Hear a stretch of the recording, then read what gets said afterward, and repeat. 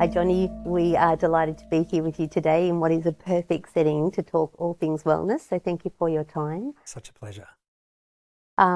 It's an interesting time for all of us to be navigating. You know, obviously the last few years have been challenging.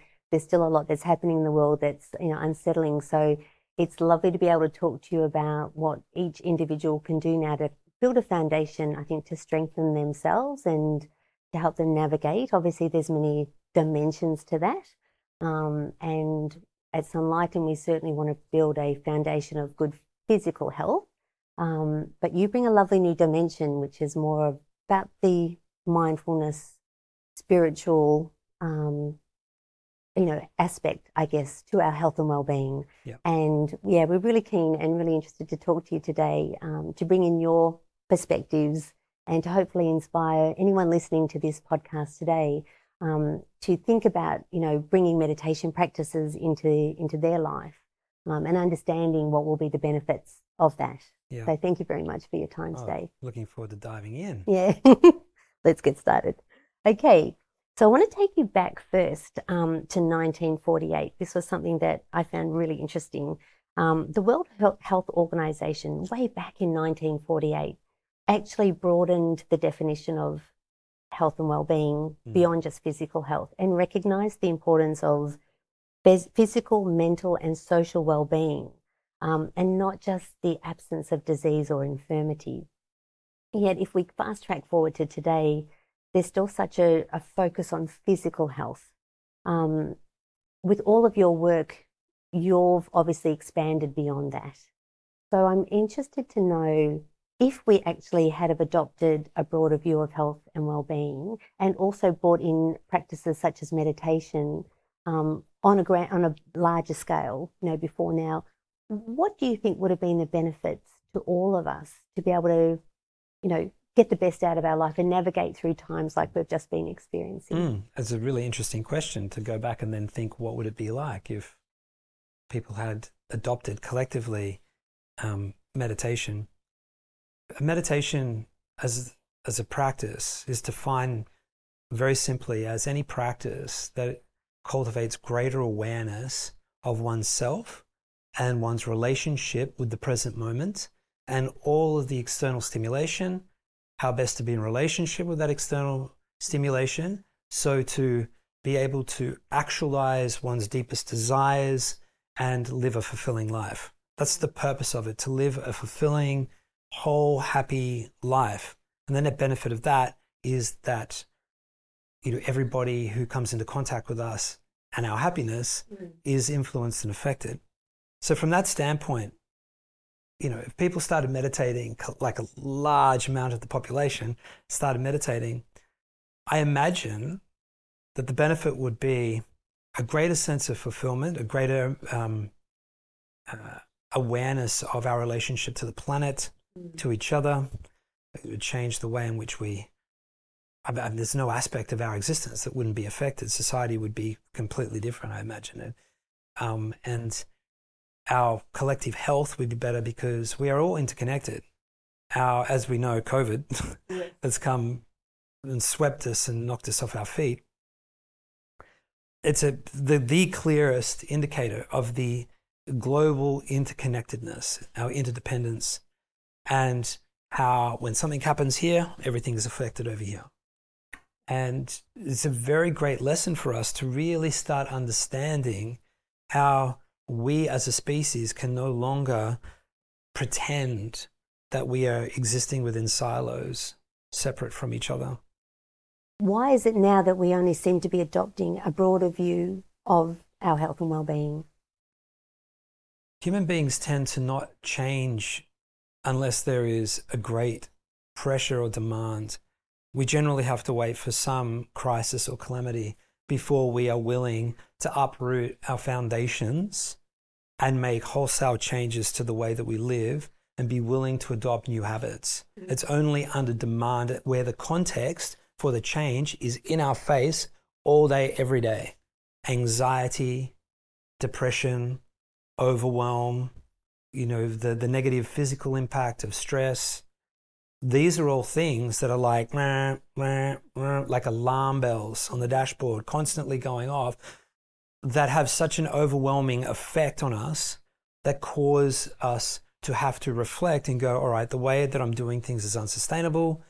How can I reinvent the way in which I'm living in order to address this problem? So we're still in infancy in terms of, cultivating sophistication of well-being. So before I progress, I think it's really important that we define wellness in the context of well-being. Wellness has a connotation of kind of like I'm feeling a general sense of wellness physically and perhaps emotionally, and that's I'm not feeling an overwhelming sense of discomfort, right? That I'm fine, I'm feeling well. Whereas my definition of well-being and how it's different to wellness is that beingness is the operative word in the experience of wellness. Well-being, being well, is operative, it's active. I am deliberately and prospectively employing my awareness, which is the foundation as far as I'm concerned of well-being. The foundation of well-being is the cultivation of self-awareness, to have an artful capacity to regularly audit, where am I at? What am I experiencing here? Where is the discomfort? Where is the tension? What is the thinking that is accompanying this discomfort? Is this thinking valid? Is it serving me? What's the source of it? How can I change it? What would be an appropriate narrative to implement that would replace that habit? In order to have this introspective clarity requires inner space, the ability to witness the experience that we're having, and then to be able to observe it and then draw upon some deeper intelligence that is inherent within each of us to determine how best we move forward. And this, of course, creates the context for meditation, because that's what meditation does essentially, is it increases awareness. And once we've increased a sufficient level of awareness, what we're able to do is to perpetually sustain that auditing capacity. So I can remain in touch with myself in real time, and as things come up, I can alter my behavior, whether it be the food I'm eating, the amount of work that I'm doing that's drawing down on my vital energy, the mental or emotional circumstances, or the circumstances and how it's affecting me mentally and emotionally. I can interact with, alter, I can create boundaries, I can remove myself, I have latitude here. But all of this, the key ingredient, requires self-awareness. And so at the foundation of well-being, being the operative word, is awareness, and structured within our beingness. What is beingness? Beingness is me in this moment, innocently in the present moment. What is the primary quality of my experience in the present moment when I'm just innocently being here? I'm aware. And what that awareness affords us is meaning, interpretation, being able to make sense of and interact with the experience that we're having. And if I am in the habit of cultivating and nurturing a refinement of my physical, mental, and emotional experience that is conducive to lightness, acceptance, compassionate participation, then the quality of my experience, the quality of my awareness, and the quality of my attention to interact with myself like this is going to be much more fine than if I was tired, stressed, feeling overstimulated by foods that are not good for me, consuming media and surrounding myself in environments and circumstances that are not conducive to me feeling safe or open, seen, relevant, significant. All of these things are very vital for our well-being. And so through the cultivation of self-awareness and recognizing that structured within our being, our innocent natural state, it's not something we have to accumulate. It's not something we have to acquire. It's just something that we are. When we have a sufficient amount of this experience, then what we notice is that we have a greater capacity to operate the levers of what we would describe as wellness far more artfully and yield the desired response far more effectively. So from that standpoint, wellness, ultimately is well-being, the way in which I can orchestrate my relationship with myself relative to my environment, relative to the stimulation, relative to my awareness of my capacity to meet demand. Because I think a big thing that we slip up on, particularly in this day and age, is always putting far more on our plate than we actually can chew. And quite often we're operating well above our capacity. We don't have an established baseline of what is actually a sustainable and healthy amount of activity, stimulation, food, all of these things. We overdo it. And we don't leave enough time for spaciousness in our day to simply be with ourselves, take time to connect with ourselves, with nature, with each other. We're always just like, gotta. And we never get everything that we've set for ourselves done. So we wake up in a deficit of time because we didn't get everything done the day before. And what we forget is that all of these deadlines are self-imposed. So I think that what's causing, going back to your question, what's causing people to become more holistic in their approach is that the crisis is real. People are feeling acutely uncomfortable, and disease is rife, both physically and mentally.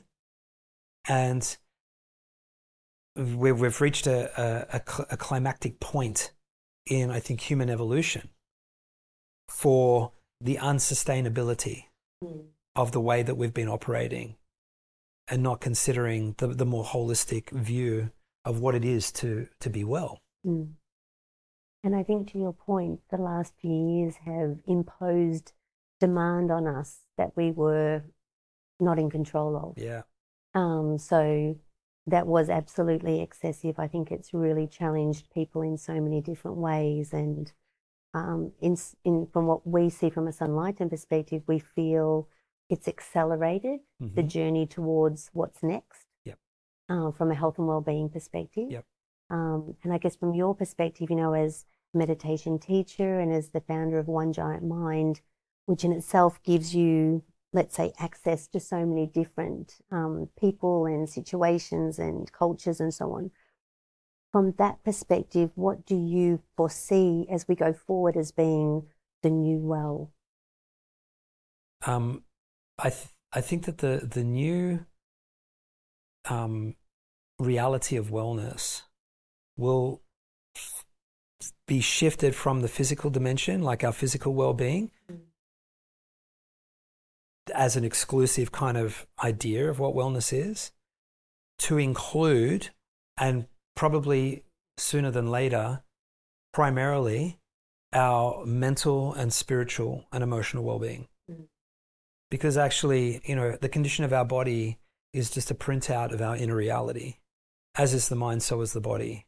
This is a very ancient proverb.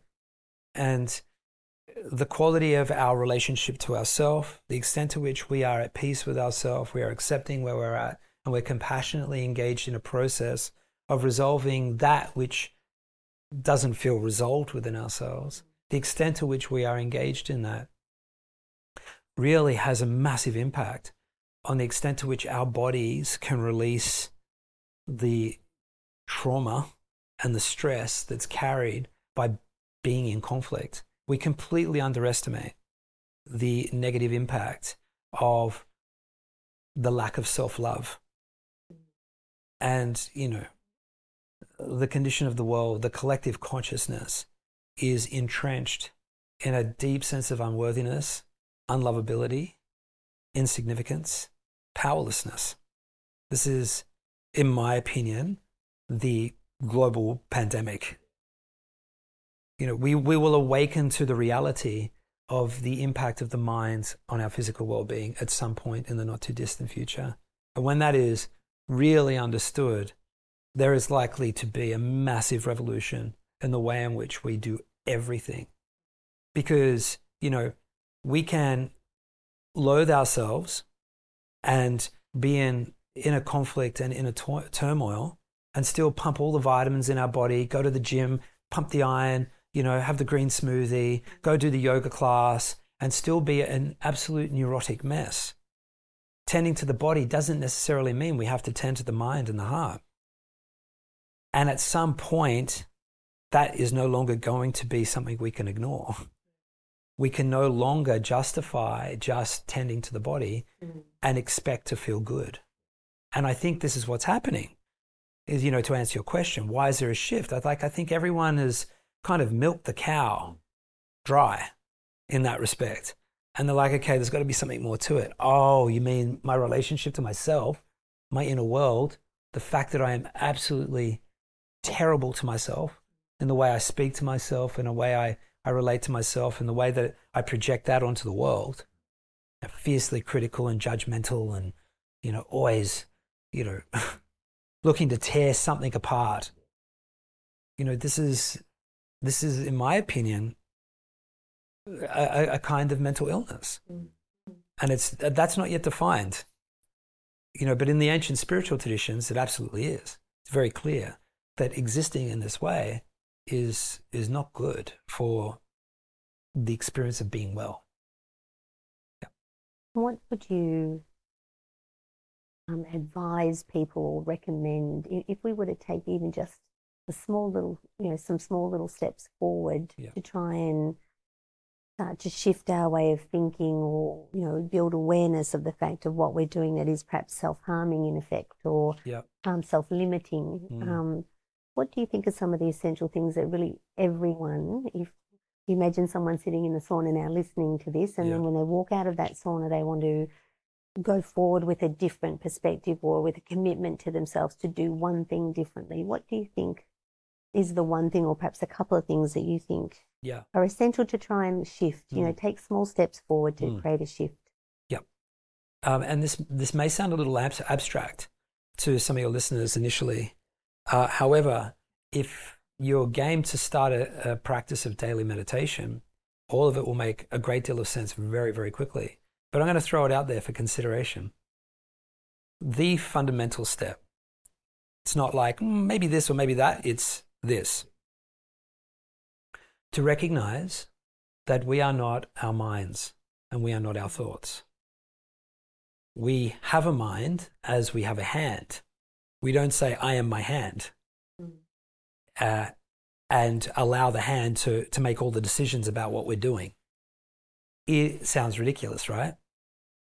We have a mind that's just like a hand, and yet we let the mind make all the decisions about what we're doing. The mind has been conditioned in such a way that it is masking the true self.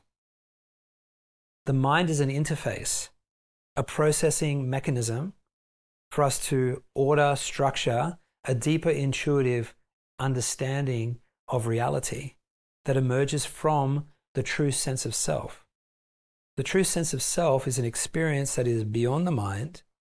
We can't observe it, but from the sense of self, we can observe the mind. We can witness our mind. You can witness yourself thinking. Quite often, you'll notice that the way that you think is linguistically structured in the voice that you speak in. And if you're always thinking, which most people are because they're overstimulated, the volume of thinking and the degree to which you have control over it is determined by the extent to which there is overexcitation in the nervous system. If we can de-excite the nervous system systematically, regularly, in a routine way, we create space to give rise to this witnessing capability. And in this witnessing capability is that awareness that I've been talking about. And with that awareness, we can recognize, oh, all of that nonsense that's going on inside of my mind, it's not actually me. It's a tendency of the mind. In the same way that if I had some neurological disease that meant that I couldn't control the shaking in my hand, right? And so when I went to pick something up, I couldn't. I went to pick up a cup of tea and I spill it all over myself. It would be ridiculous to say I'm a useless and hopeless human being because of that, right? The mind is the same. The mind has got some shaking in it. It is caught up in narratives and stories, nastiness, and all of this stuff that is no different from the shaking, in so much as that it is a condition of being exposed to something that isn't sustainable, natural for the mind to be exposed to. And as a result, it's developed a condition that has caused our humanity to be overcome in the same way that my ability to drink tea has been overcome by the condition. Same thing. The mind has been overcome by the condition. When we establish the witness, what we're doing is we're moving back into the epicenter of the central nervous system. And we are taking control of the ship, so to speak. And we are able to witness the reverberations, the dissonant reverberations of the mind, and all the narratives that play out as a result of that. And in the process of witnessing, we are resolving. Just simply witnessing is the beginning of the sequence of breaking the habit of just being locked in to thinking. Often we can think without becoming aware of what we're thinking about. For some people, weeks on end. They can be caught in a thinking stream for weeks on end and snap out and go, oh my God, I've been thinking about that thing for a week and I haven't even checked in with myself, right? This happens very easily. Yeah, some people go a whole lifetime without connecting with their authentic self. Wow. We can very quickly, through the practice of meditation, cultivate the capacity to introduce witnessing, because it's always there as who and what we are. It's our nature.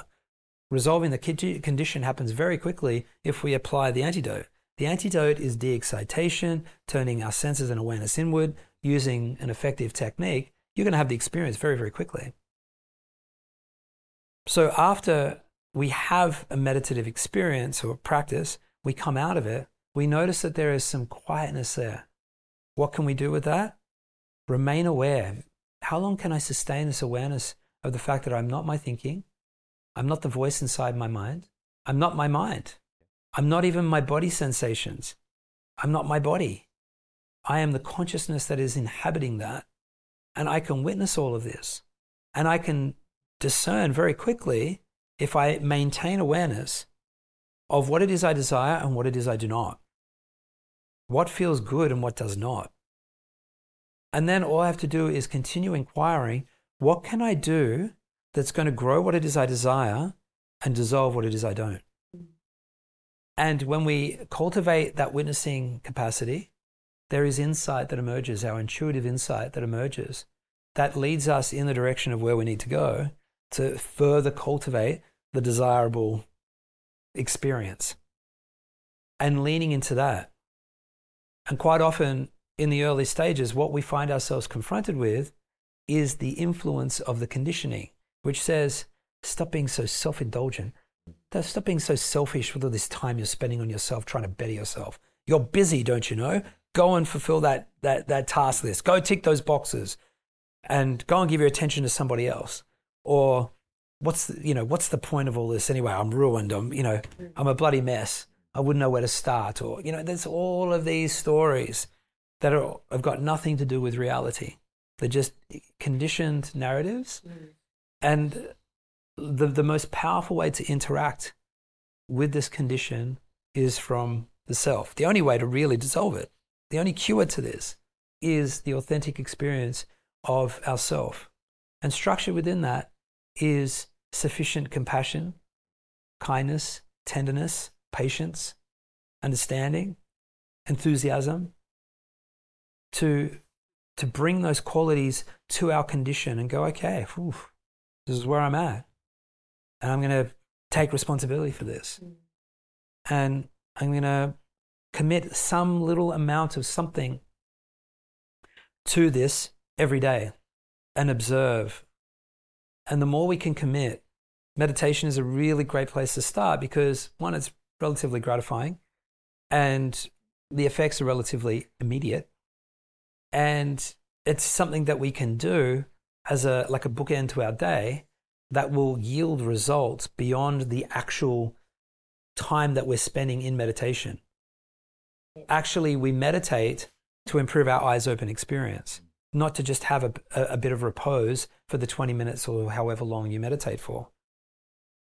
We don't just meditate for the 20-minute period and go, okay, well, that was really nice. Now I've got to get back into the world. And, the only time that I'm really going to be changing or experiencing life differently is when I'm meditating. This is not true. What we're doing is we're creating the infrastructure for greater dynamism, greater adaptability, greater capacity in the 20 minutes so that when we open our eyes and we get into activity, we notice that something's changed and we get to put that into action. And then in the afternoon, we meditate again. And then we increase and improve the design, then we come out again, and then we get into action again. And if we're doing this morning and evening in a very short period of time, 60 days, you will notice a profound shift. I mean, you guys know, you meditate. Yeah. I'm sure you can attest to this in some, it's a game changer.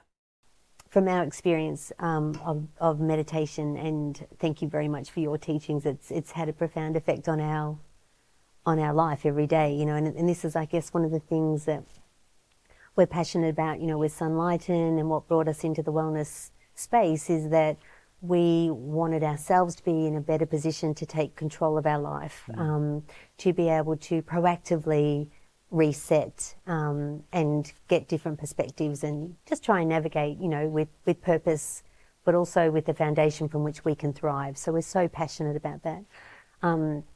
You've had your infrared sauna now for a few months, so you can weave that into your ecology of wellness. Absolutely. We'd love to understand what you've benefited from, what you've experienced that's been, I guess, compelling to you, given you're coming from obviously a very significant base of, daily meditation practices and all the things that you would already do for yourself.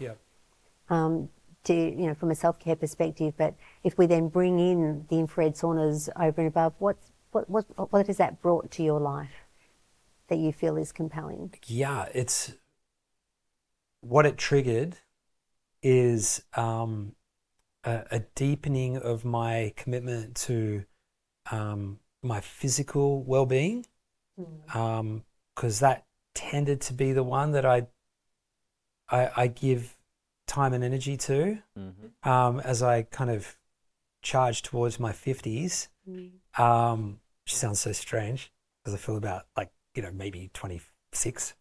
Nice. Internally, Yeah. I've noticed a massive change in my body. Aches and pains have disappeared. There's a luster in my skin. There's a clarity, like an increased freshness, a lightness. Surprisingly, I noticed that I was dropping weight in it. That was a definite unexpected surprise. And in feeling better in my body, I've also included a bunch of other things. So we have a bit of a regime now where we use, the spa, cold plunge, bit of a workout, quite early in the morning. Carla and I are up at, average 4:30 in the morning, where it's really quiet. We can just really indulge in that, and the kids are still asleep. So it's it's been so great on so many levels. That's awesome. And I find that I can meditate in the sauna for 20 minutes before it gets too hot. Yeah. And because we like it hot. So I find that if I get in there quick enough, we can meditate, and that's really great. And then, after I finish meditating, I'm finding I'm taking calls in there, client calls in there and stuff. And it's fantastic. It's just something that you can do, and I can fit in at all different times of the day. And it's something I really look forward to. And every time I come out, I feel like a cleansing of some sort. Yeah. Which I knew it was going to be nice, but I didn't anticipate it having such an effect. I really, really love it. And I love what you just described as you've actually, let's say, regained some things in your life that you perhaps weren't aware that you were missing or shifting. I was aware, from. just you kind were of aware. Yeah, I just for whatever reason you don't make priority because you've got because it's life, right? Yeah. It requires a really, really committed, focused attention to really maintain a wellness regime that really works for you. Because who has a spare 2 hours in the day to do all the things that you really would like to do, that is, if I could do this for 2 hours every day, I'm just going to be feeling amazing. So we're actually making the commitment to trying to get to 2 hours a day. And if that means getting up at 4:30 in order to do that, we're doing it. Good on you. And does it work for you, Jonni, because it's effortless? And then you can integrate it with your meditation and other things that work for you. Yeah. It's not physical like a treadmill you got to get on and you got to pound it out before you get any benefit. Yeah. Yeah. I just love the fact that you can sit in there and listen to music, maybe a podcast, do some reading or catch up on some the latest on something or another that I'm interested in, and I feel it's like great. Whereas I wasn't allowing myself that time to do those kinds of things because I've just got so much to do. But because I put a peg in the ground, I'm like, enough's enough. We really need to start investing more time in the body, because with my work, particularly Carla, she's all about the body, and she's got no issue there. I'm the one with the issue. I'm the one in the family that I think is benefiting most right across the board from introducing this. It's just inspired for me, Jonni, it's like my man cave. Yeah, it's my safe space. No one can get to me. Yeah, I've got all this kind of light, different spectrums coming at me. I'm absorbing it. I'm detoxing, and then I can just choose what I'm going to do for that next 30, 45 minutes, depending on which program I dial up based on my lifestyle. Yeah. So I love its versatility. I love that it's, kind of effortless, and it's technology that's actually really good for me. Yeah. So I don't kind of feel like, I'm adding to the digital, load. Yep. I'm actually countering some of that. Totally. And that's the other thing, I feel like just the effects of EMFs and all of that kind of stuff. I haven't read the research on it in this particular area. Low. Yeah, it's it's a priority for us. Yeah. It's I feel lighter in that respect. Yeah, but it is a luxury. I mean, it's a luxury. It's so yeah, well, you're glowing. I mean, you're kind of like the proof's in the pudding. Oh, thanks, man. You spoke about the luster, but no. And we're delighted for you both because you're with you and Carla coming from different perspectives. Let's say, it's lovely to see two people with two opposite dimensions, let's say, getting joint benefits now. And this is something you can share together, which is also lovely. So it's either individual pursuit, if you like, or individual time out, but it's also something, it's lovely where, a couple can also come together and just have that time to we love having de-stress. saunas together. We don't. It doesn't happen very often because we often tag team with the kids. But in the times that we do, it's unreal. That's so fun. When they get older, it's a great place to go and actually talk about them. Right. Yeah. I'll remember that. Well, thank you so much for Yeah. your My pleasure. time today, and that's a great discussion, and I know we'll give people some really good perspective, some thought-provoking perspective really on what we might all be doing unconsciously in our life, Yeah. and how we can shift to perhaps a more conscious and deliberate, path forward in what we focus on every day, and how we want to live our lives. So we're also delighted that the infrared sauna for you has created a safe space, Yeah. and something you can bring into your wellness program that is so vital. So that's great. And I'm also excited for people that have access to the recordings to experiment and enjoy the meditations that we've created Yes. for them, because they can begin that process right away. Just listen to those meditations, close your eyes, follow the simple instruction, and watch what happens. And if you, for all your listeners that want to take it to the next level, we have a free app that they can download. It's called One Giant Mind, and it's a 12-step course taken through the whole process, and you'll be cooking with gas. Fantastic. Awesome. That's awesome. Thanks Thank you so much. Jonni. Lovely to Pleasure. talk to you.